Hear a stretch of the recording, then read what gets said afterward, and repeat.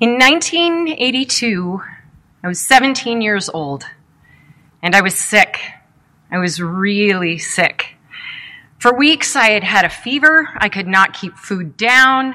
I kept losing weight. I was in pain all over my body. I couldn't even hold a pencil. It hurt so much to grip a pencil between my fingers. Every day, my mother would load me into the family van, and she would drive me to the doctor for another round of blood work, another piece of diagnostic tests to rule things out, but they could never diagnose anything. About a week of increasing weakness, worsening symptoms, and weeping whenever I moved, I was admitted to St. Jude Hospital to the pediatrics unit. I think it was probably the oldest one, but I was in the pediatrics unit at 17. Each day, my mother would come to the hospital to be with me and to talk to the medical professionals who would come to take blood, to take me down to nuclear medicine or to radiology. I had bone marrow extractions. The next day, a spinal tap was scheduled. And then I started turning blue because I wasn't quite getting enough oxygen. I was very ill, and they tried so hard to figure out what was wrong with me, but they couldn't figure it out. Every day, my mother would come and meet with the doctors and nurses, and she would try to get answers for what was wrong with me. This was not the first time for my mother to have to go through this. When I was 3, I was also terribly ill and in the hospital for a month that time, again, without a clear diagnosis. I was a pretty sick kid. What I need to explain is this. My mother is an extreme introvert. I mean, extreme introvert. She would actually pay me to make phone calls for her because she hated calling strangers so much. What is remarkable for me to remember is how she pursued information on my condition, how she talked with professionals that she felt inferior to at that time. She pushed them to find something new about what was wrong with me, and she showed up every day, in spite of having 3 other children at home to take care of, to advocate for me and my care. What I didn't understand at that time, but I do now, is how fierce a parent's love can be for a child. There's not anything we would not do for our children, for our grandchildren, for our nieces, for our nephews. We would literally die for them. Today's story is a story about a mother. It's a story of borders and boundaries and barriers, Jewish and Gentile, male and female, clean and unclean, Israelites, Canaanites, leaders, and followers. Today, we walk with a woman who breaks so many barriers in her persistence to seek healing for her daughter. And as a result of her persistence, she quite possibly turns the tide of Jesus' understanding of his own ministry. Now, I imagine this woman has tried everything humanly possible to help her daughter, a daughter who's been unwell for so long, a daughter who is possessed by a demon. And now she hears of this man who has healed people in Galilee. Right away, Matthew calls her a Canaanite. It is an ancient term. Mark at least calls her a Syrophoenician, which is a little more friendly, instead of a term that stirs up old grudges between Israel and the people they warred with. This woman has so many things against her in her time. She's a mixed race, Syrian and Phoenician. She is a Gentile. She is a woman. And she is a woman who is traveling with no man that we know of, which was incredibly dangerous in that time and really could have been misunderstood. Jesus had left the place that he believed he was called to. He crossed into the district of Tyre and Sidon, the land of Gentiles, the place that just 5 chapters previously in Matthew 10, he had instructed his disciples not to go into. Go nowhere among the Gentiles. Why would Jesus already be crossing boundaries that he had set up for his disciples? Jesus now leads his disciples into what one writer calls pagan land.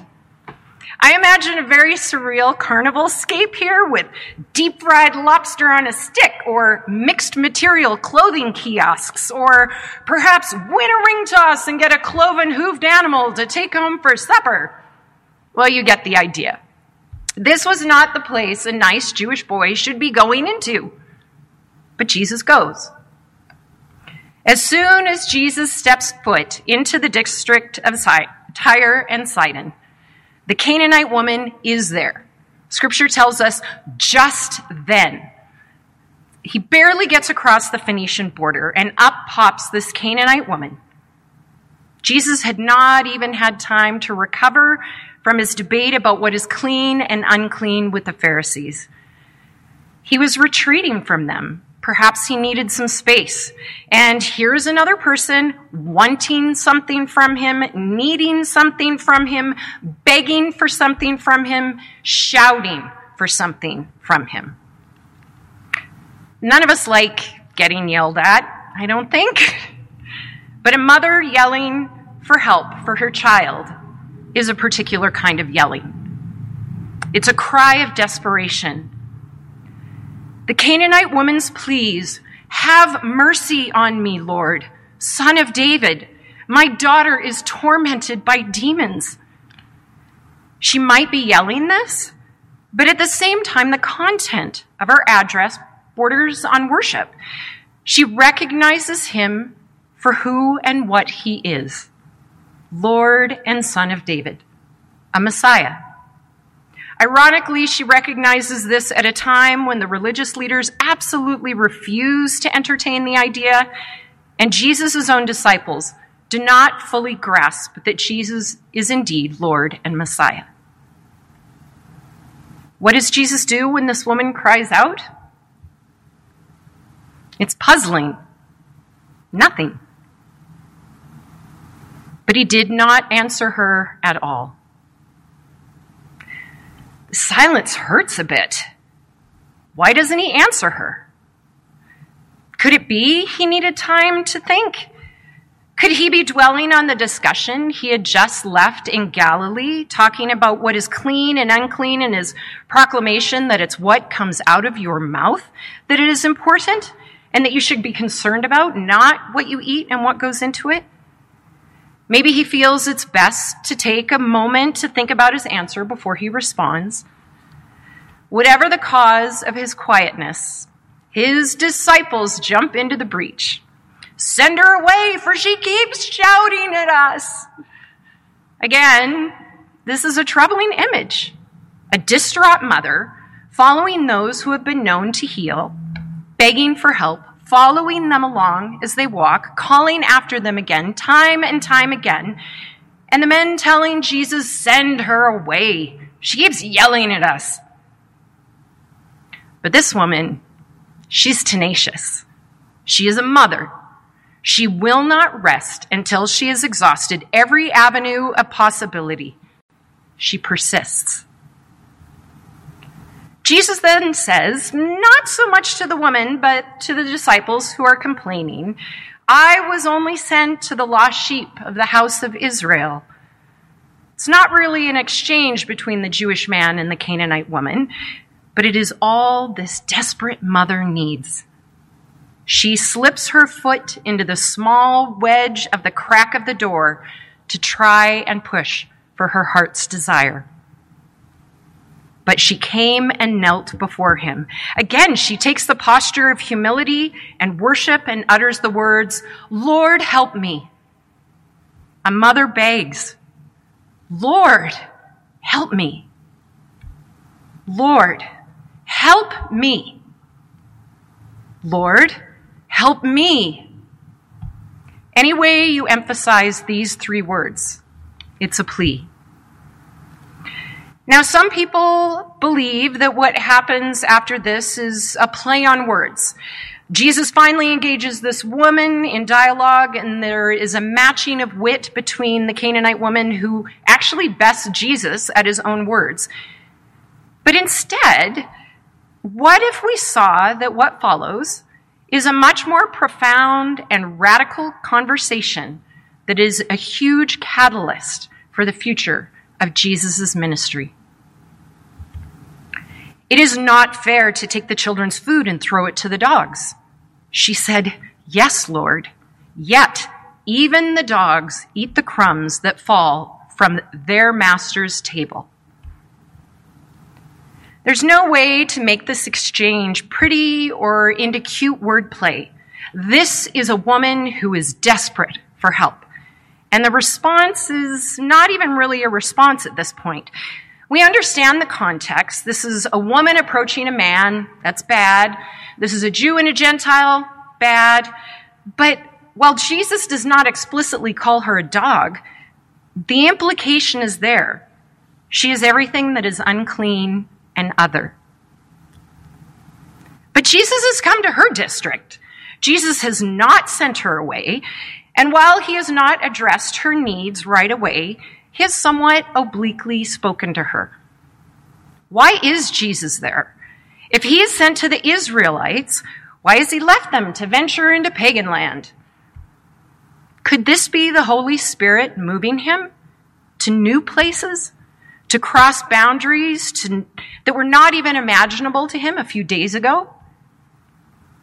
Now, we often solely focus on the fact that Jesus is fully God, except maybe at Christmas. And we often forget that he was also fully human. He had to learn things just like we do. He had to discern the will of God just like we do. He had to act on the Holy Spirit's promptings just like we do. Jesus and the Canaanite woman are in a parallel struggle. One seeks help for her daughter, and the other one is seeking to understand his mission better. The two responses we hear from Jesus are about what not to do. But what is he to do? If it is what that comes out of us and our hearts that makes us clean or unclean, not the list of rules and regulations that we had been adhering to, then is it possible that others, not just the Jews, are to be welcomed into the kingdom? Perhaps Jesus' use of the word for domestic dog instead of wild dog mirrors his internal cultural shifting about the Gentile. Could he be broadening his taught worldview to a fuller understanding of his mission?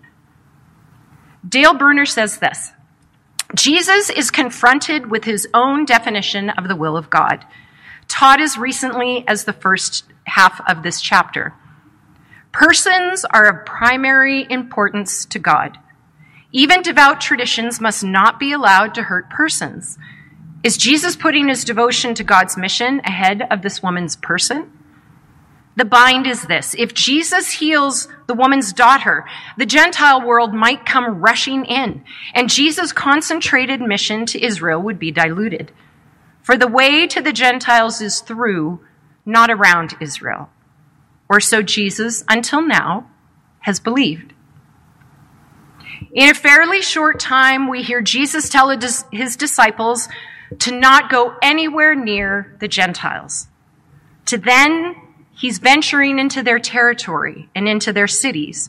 And then to the Great Commission in chapter 28, go therefore and make disciples of all nations, blessing and baptizing them in the name of the Father, the Son, and the Holy Spirit. This is quite a journey. Jesus is realizing his broader mission. Yes, Lord, but even the dogs eat the crumbs that fall from their master's table. This persistent woman's response puts herself and her daughter in the house with Jesus. In her humility, she may be under the table, but she is in the house, and she is worthy of nourishment. She persists in believing that her daughter is worthy of being healed, and that they are both worthy of being at the table by the simple fact of their personhood. There is no meekness in this woman's approach. There is boldness. There is an audacity to run after Jesus, to loudly proclaim his divinity, and to believe with every fiber of her being that this man, yet God, is the one to heal her daughter, that this man is God. Jesus exclaims, "Woman, great is your faith." Jesus does not exclaim very often. This is a big deal. Jesus is amazed at her. It is his turn to yell out, to exclaim. Was her recognition of him an incredible and pleasant surprise to him, especially following another run-in with the Pharisees? Finally, someone who gets it. And who gets it? A Gentile, a woman, a Syrophoenician, a mother. A mother who refused the disciples sending her away. She persisted through Jesus' somewhat discouraging comments and initial silence. She believed that Jesus was who she heard him to be, and she acted on that belief. As a result, she hears the words she longed to hear, ran to hear, yelled to hear. "Let it be done for you as you wish." And her daughter was healed instantly. You feel the relief of the tension from this story in this moment? And while we feel relief from this tension, this is also a really hard story to hear sometimes. It's hard because we all have things that have happened in our life where we have tenaciously pursued God, begged him, wept with him, sought after him with every ounce of faith we could muster. But we don't always get the ending we dream for, hope for, pray for. This is not so much a story about the ending. It is about the seeking, the process, the calling after God, the running to Jesus, the faith despite the possible outcome. This mother's spirit, tenacity, determination, and persistence is what I choose to hold on to. What do you choose to hold on to? Here is the good news. Here is the gospel. Know that the mission of God is still unfolding. Know that Jesus crosses borders real and imagined to be with us. Know that we can all be in the house with Jesus. And know that we have a place at the table.